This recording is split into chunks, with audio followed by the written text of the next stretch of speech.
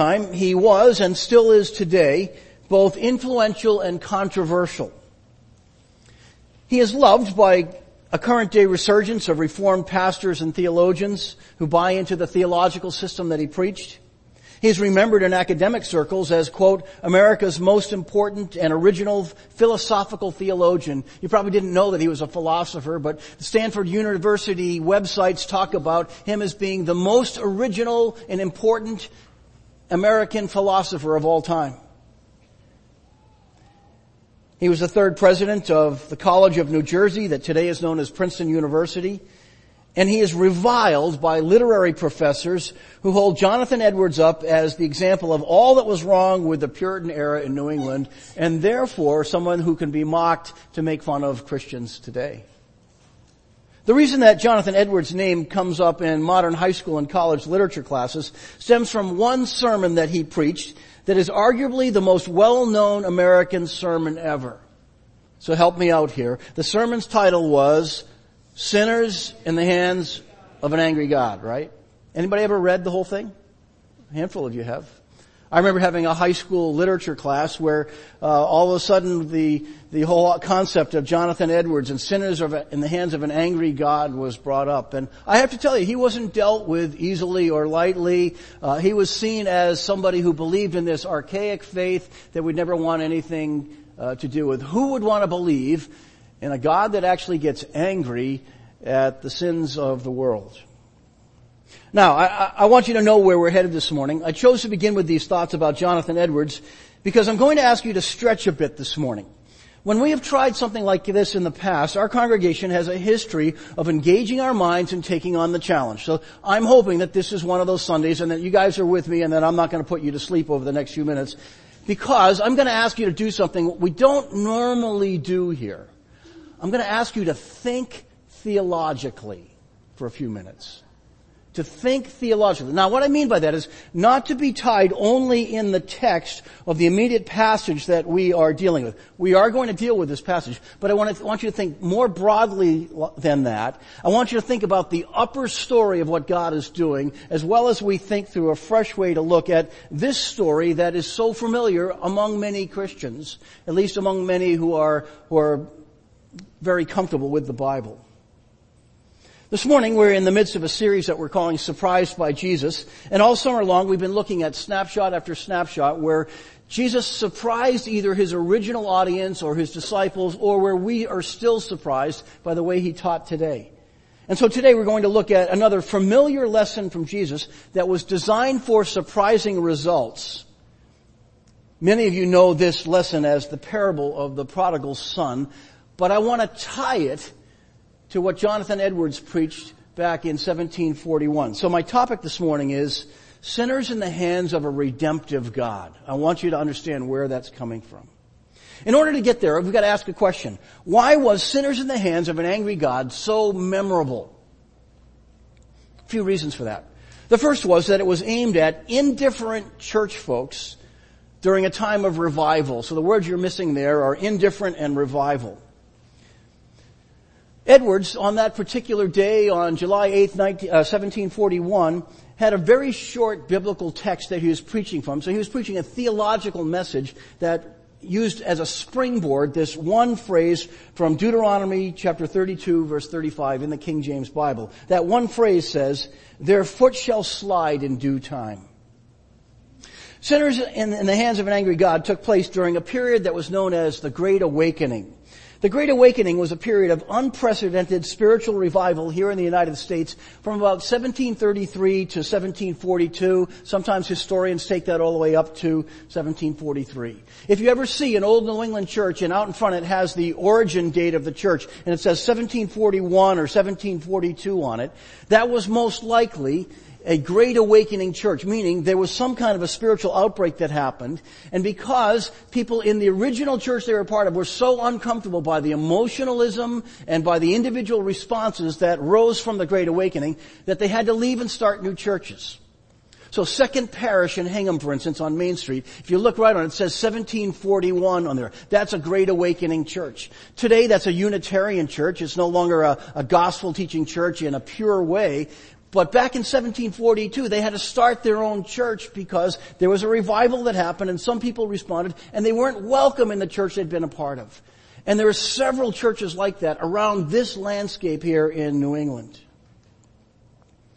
A handful of revival preachers, including Gilbert Tennant, George Whitefield, and Jonathan Edwards, were instrumental figures who were profoundly used by God during that time. In town after town, up and down eastern states, periods of revival had broken out. While thousands of people repented of sins and turned to Jesus Christ in faith, not all were thrilled with this new style of religious fervor.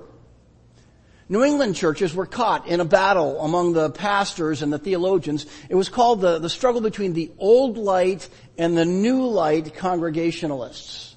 The Old Light people, who are Congregationalists and sometimes Anglicans, believed that everything should be prim and proper, and there should be no emotion whatsoever in the service, and that everything should be very, very reserved. The New Light people realized that the gospel calls us to react, and that when you capture this sense of grace that is embedded in the Gospels, that it lights your heart on fire, and that you have to respond by calling out to Jesus, and that there were changes that would happen in people's lives. And people got excited about that.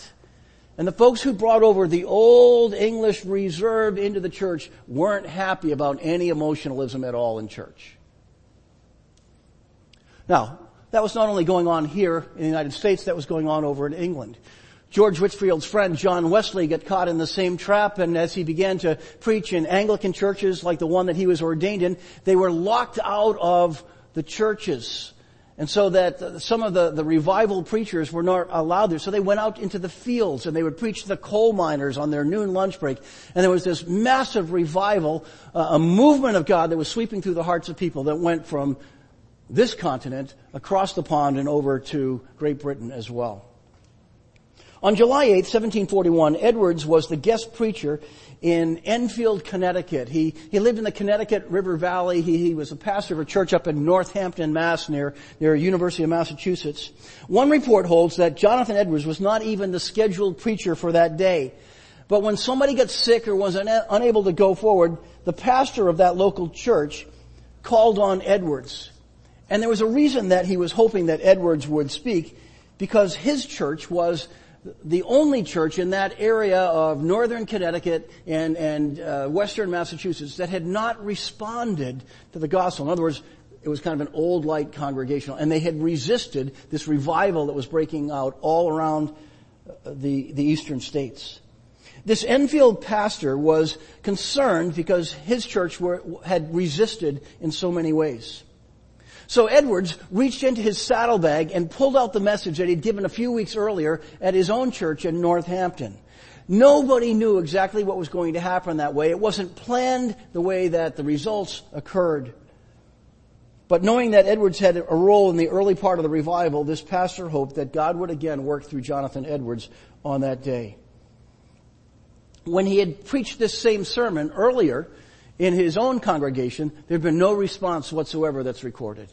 In other words, people just thought, another Jonathan Edwards theologically precise sermon. I'm done. The text that he used was from Deuteronomy 32, this one line, "Their foot shall slide in time." Deuteronomy 32 is also known as the Song of Moses. And in that chapter, Moses meditated on the rebellion against God of the Exodus generation. In other words, the people who'd seen all the miracles, including the Red Sea and God coming on the top of the mountain and giving them the 10 Commandments, and had wandered through the desert for 40 years after they refused to go into the promised land. And that line imagines the danger surrounding people who walk along treacherous heights by ignoring the wisdom of God that they have heard, that they know is true, but they nonetheless resist and say, someday maybe I'll let the Lord penetrate my heart and mind. And his thought was that sooner or later their feet will slip and they will fall. So if they are not walking in God's light, what will keep them from falling to destruction? That was really the idea behind the sermon. Second thought. Sinners in the hands of an angry God use powerful imagery to portray a sense of danger. This is just 2 sentences from one paragraph of Sinners in the hands of an angry God. I'm not going to read you the whole sermon. It would take 48 minutes, which is a lot longer than I'm going to take here. By the way, there are some historians that try to tell their students that he preached for 6 hours that day. No. During the week, I listened to somebody who was just reading it in a monotone voice, less than 48 minutes for the whole thing. Here's that paragraph. The God that holds you over the pit of hell, much as one holds a spider or some loathsome insect over the fire, abhors you and is dreadfully provoked. You have offended him infinitely more than ever a stubborn rebel did his prince. And yet it is nothing but his hand that holds you from falling into the fire every moment. Pretty stern stuff, right? What was he doing there? Well, first of all, reports say that Edward read his sermons without any drama in his voice. He was a non-emotional guy when he was preaching. Some critics have said that this was highly emotional, manipulative talk, but it really wasn't. It was delivered in kind of an academic fashion. And despite the lack of drama and his habit of reading from a manuscript, Edwards was interrupted several times by people during the sermon calling out saying, what do I have to do to be saved? What do I have to do to respond to Jesus? Where can I get his mercy? And people were beginning to react as they were hearing this stern warning about the judgment that comes on people who know the truth, but who keep just pushing it aside and saying, maybe later. The sermon turned on these foundational points. Number one, the Creator God's righteous wrath over the sin and rebellion of rebellious people. 2, the belief that hell is real and that it awaits those who refuse or reject the offer of grace. 3, that God does not owe the pleasures of heaven to those who resist his mercy. 4, the only thing keeping unrepentant people from the flames of hell is the mercy of God. Now, what do preachers do with something like this? The main aim behind every sermon is to influence people, not to manipulate people, but to take a body of truth and to present it in such a way that there is an action that results from that. By the way, I do that every single week here. I try to teach you what I believe that the Bible is saying as best as I can, as faithful as I can. But then we talk about what do we do with this? Where do we go with that and how to respond? The dominant image that Edwards used was of God's hands holding the sinner like a spider over the flames. Now, this is where you have to either choose to embrace the way that he wrote that sermon or take the interpretations that have lingered sometimes in the view of the critics. What was God doing? So when I was in my high school literature class, what the teacher was telling was this was a God who takes people and holds them over the fire and torments them, virtually torturing them by holding them over this fire. However, when you read the whole sermon, when you listen to the whole sermon, both of which I've done in the past week, you find there's actually an opposite truth that he was telling. That it is God's mercy that is the only thing that keeps his judgment from breaking out on us, and that the things that we naturally do result in natural penalties, and it is only God's mercy that keeps us from his judgment now.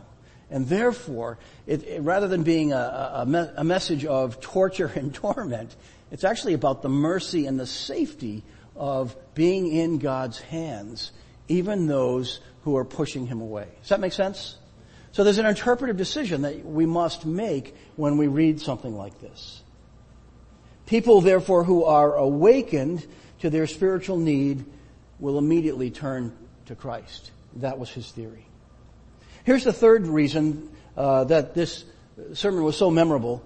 God was at work in a powerful way. Edwards was preaching a sermon that had little reaction the first time. So it wasn't just the words of the sermon, and it wasn't some kind of magic that every time this sermon was preached that it would have the same reaction. And he read his sermon literally word for word. One report says that he actually never finished this particular sermon because the response of the people was so great they started flooding the stage. What explains something like that? Only God. That God was at work in a powerful way that was far beyond Edwards. Okay, remember when I said I want you to think theologically? This is where that part comes in. There are some theological questions that I would like to throw out there for us to think through as we think through the contrast between Jonathan Edwards' sermon, Sinners in the Hands of an Angry God, and the prodigal son. Here's the first question. Does this angry God image offer a complete picture of God? I'd say no. That there's more, right? No one sermon can capture all of God. Can you, can I, with your mind, with my mind, can we capture all of who God is? No. It's an impossible task because we are finite and somewhat limited. God is infinite, so there's always more than we are capable of knowing at all times. That's a cool thought. That means for eternity we will continue to discover more about God. 1 John 4:19 says, "We love Him because He first loved us." Now, I'm not asking us to reject the concept of God's righteous anger over sin. There's a place for that. Moses described God's anger in Deuteronomy 32. The Apostle Paul writes it in Romans chapter 1. There he says, "The wrath of God is revealed against all ungodliness and unrighteousness and the suppression of truth." The Apostle John wrote that the wrath of God remains on those who reject Jesus the Son. Isaiah, Ezekiel, Amos, Hebrews, and Jesus in Matthew and Luke all touch on this same theme. Yet John's gospel stresses a different image. We know it in verses like John 3:16. "For God so loved the world that He gave us His one and only Son." Later in 1 John he adds, "We love Him because He first loved us."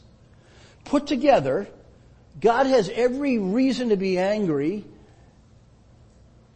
at people who reject His truth, spurn His wisdom, just take for granted every gift that we're given in life. Yet, He suspends that anger with His love and mercy which dominates.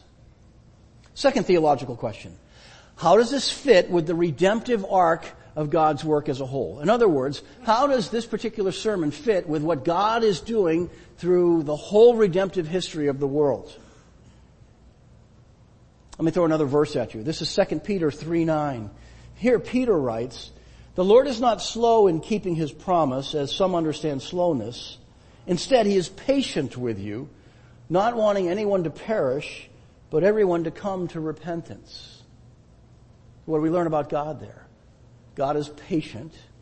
He's not slow on His timing. He is sometimes on our timing because we put demands on God unfairly. But He's patient.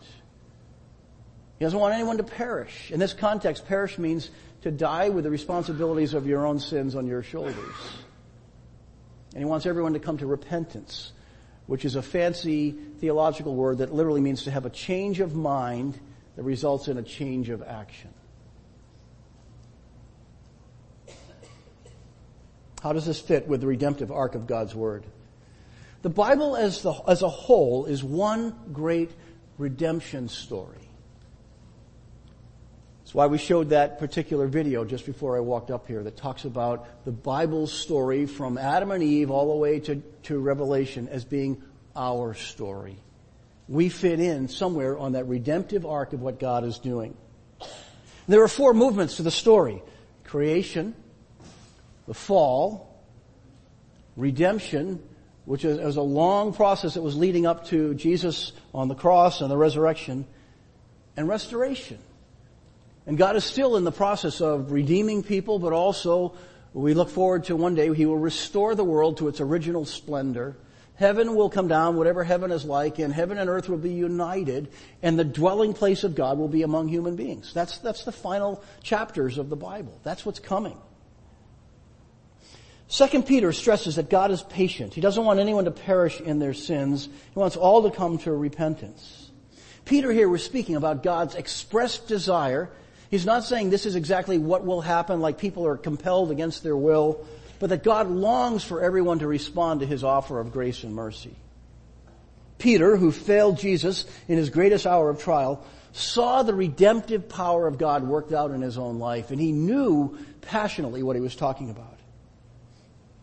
So we stay out of trouble and find balance when we interpret Scripture in the light of the overall redemptive arc of God's Word and His work. Here's the third theological question. We know the image that on that particular day that Edwards wanted us to see, that God is the one who's keeping us from the flames, right? What image is the third question. What image did Jesus want us to see when we think about God? Did He want us to walk through life fearing God, thinking God's holding us over a flame, and boy, if you make the wrong step, you're that stuff off your hamburger on the grill that falls through, and all of a sudden,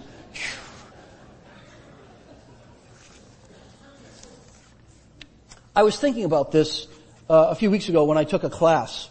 And in the particular class that we have, we were asked to look at a bunch of our teaching, all the people in it who are longtime pastors or chaplains, and there was a lot of experience to filter through. But we were looking at this concept of the redemptive arc of God and challenged to go back and look at some of the things that we have taught and how does it fit in the light of these important theological questions.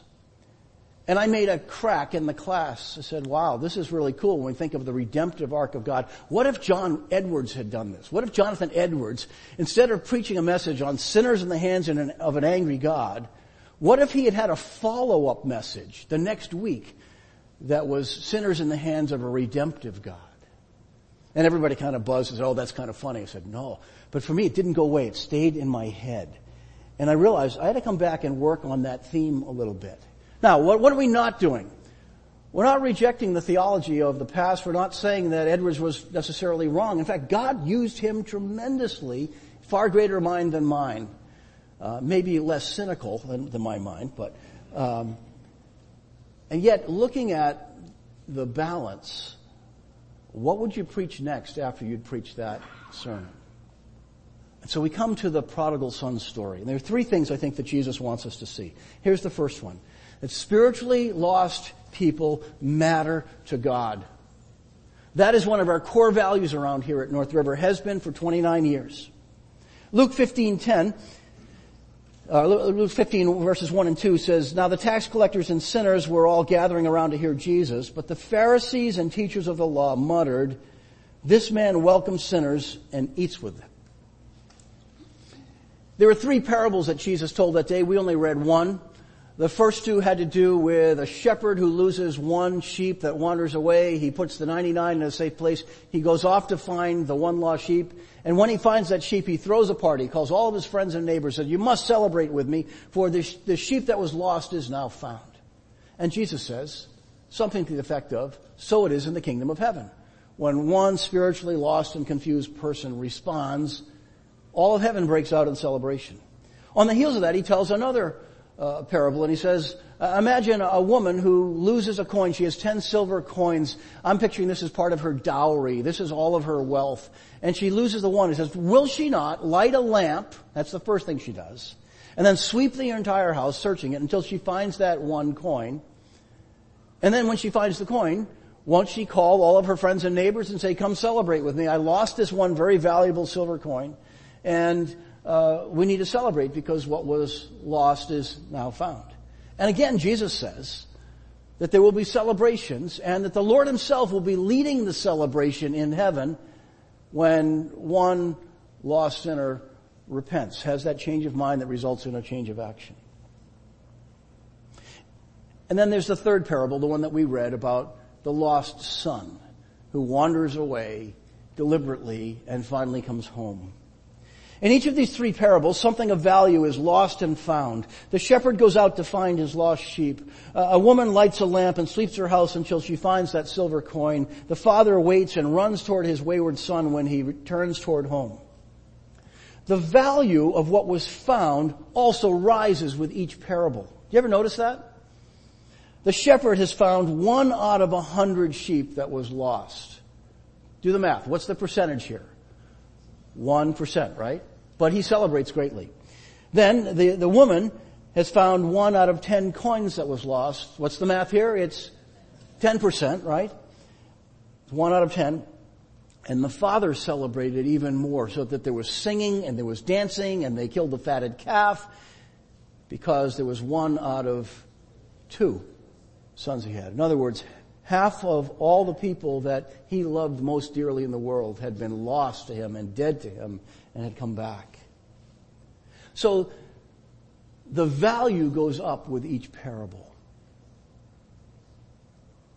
Of course, the shepherd would be excited about finding that one lost sheep. Of course, the woman would be excited about finding her one lost coin. But how much more then should this father, if we understand him, celebrate and rejoice over the one lost son coming, because it was half of all the people that he loved most dearly.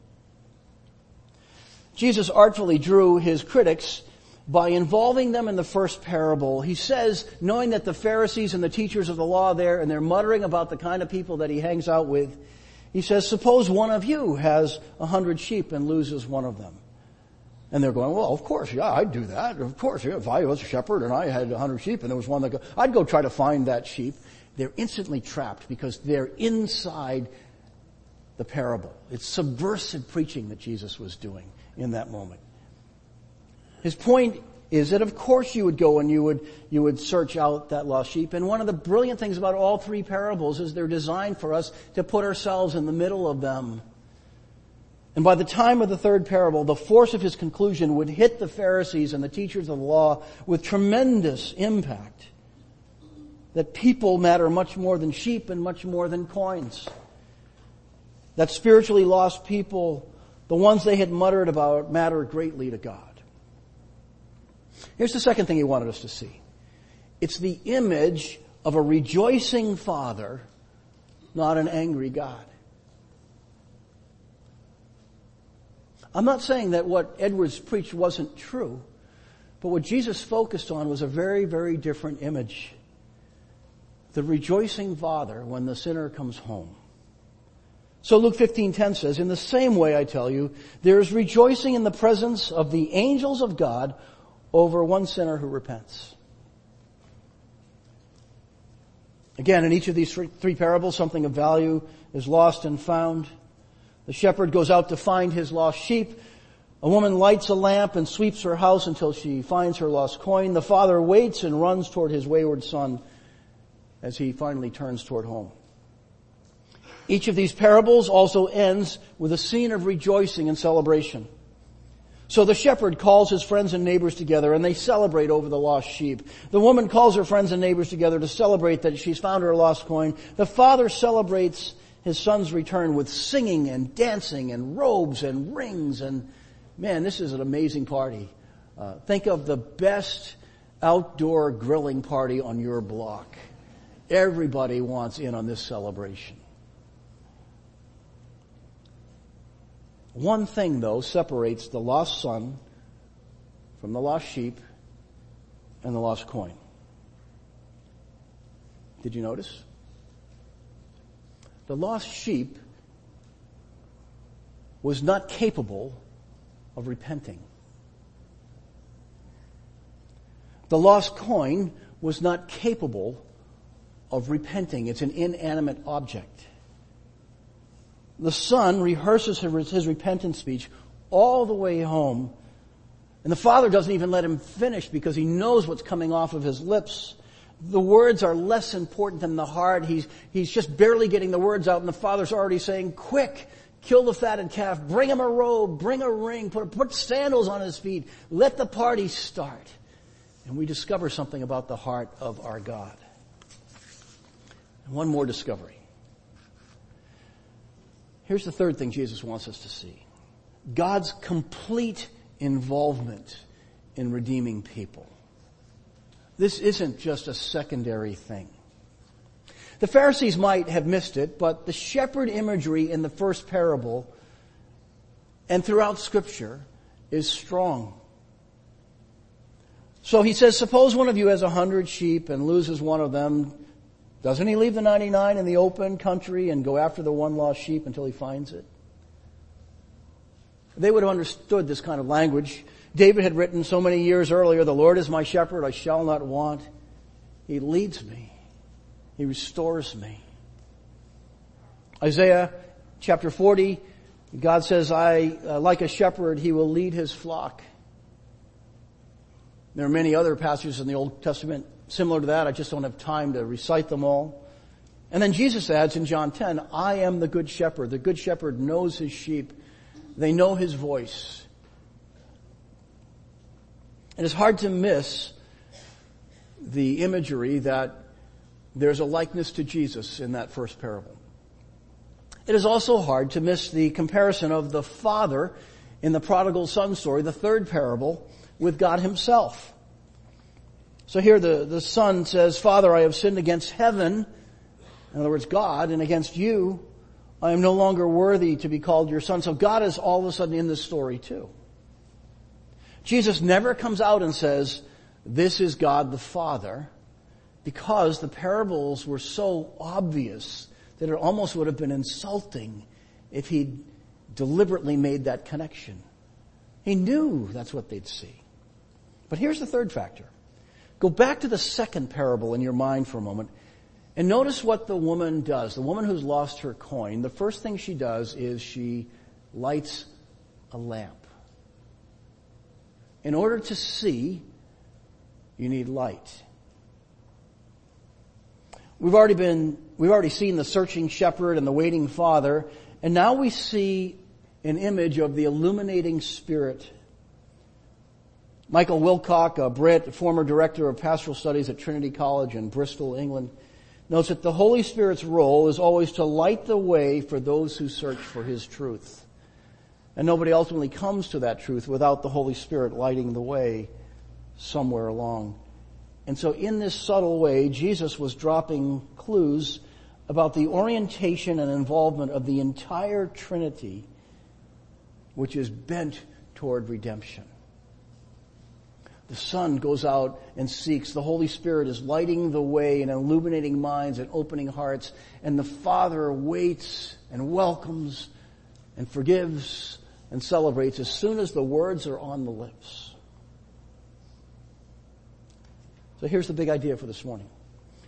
Jesus wants us to know for sure that we can bring sinful, lost, and spiritually broken people into the hands of a redemptive God. So a few weeks ago when I was in this class, and this spontaneous, cynical thought came into my mind, what if old Jonathan Edwards had preached a different message and he'd preached sinners in the hands of a redemptive God? And I started to research a little more about what I understood about that great sermon from July 8th, 1741. And one of the things I found that was when Edwards died, he was working on his final project that he considered to be the most important in his life, and it was an unfinished project. It was called A History of the Work of Redemption. Isn't that awesome? Back in 1739, he had preached a series of sermons at his home church in Northampton before he got kicked out of there in 1750. And all of the messages had to do with seeing the redemptive work of God throughout history. And what he longed to do was write one massive work that looked at the redemptive nature of God from beginning to end in order to tell the story. But all that we were left with was a notebook filled with his outlines. So if you look for it, there is a book under that title. The title is A History of the Work of Redemption, but it's just his outline. He never got to write the story. Why tell you that? I think that every day you and I are living out the reality of what Edwards wanted to finish with. And I think if he had a chance to do it over again, the last message that he would have left us with is this one. Sinners in the hands of a redemptive God. Because people need to know that when they come home, when they finally turn toward Him, He is the Father whose arms are open wide. And while the words are still being formed on the lips, you don't even have to get the right words of repentance. He knows the heart. That's why there's no formula. It's just a changed heart that He's looking for. And people are changed. And that is our story. That is God's story to the end of our days, to the day when Jesus comes again. We live in the age of a redemptive God. Amen? Father God, thank you for a congregation that's willing to be challenged sometimes and to think deeply.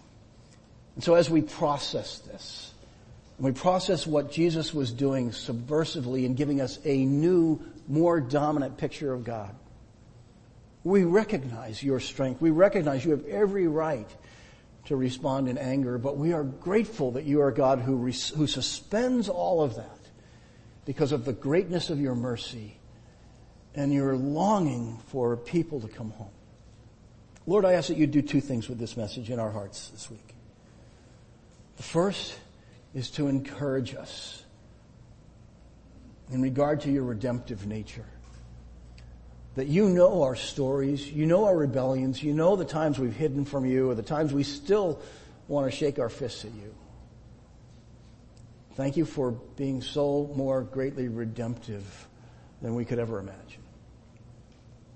And God, I pray that you will give us confidence as we walk in the midst of a world that seems to know your truth, knows all about Jesus, knows all about the Bible, even knows the title of sinners in the hands of an angry God. But they don't really know you. Give us the confidence that you are still in the business and at work in turning hearts toward home. And give us the confidence that as we tell our story over dinner, over a cup of coffee, to a coworker who's going through a hard time, to our own children, that you are the same God who responds so graciously, that your Holy Spirit is still lighting the way, and that Jesus is still out there searching and bringing them home. It's in his name we pray. Amen.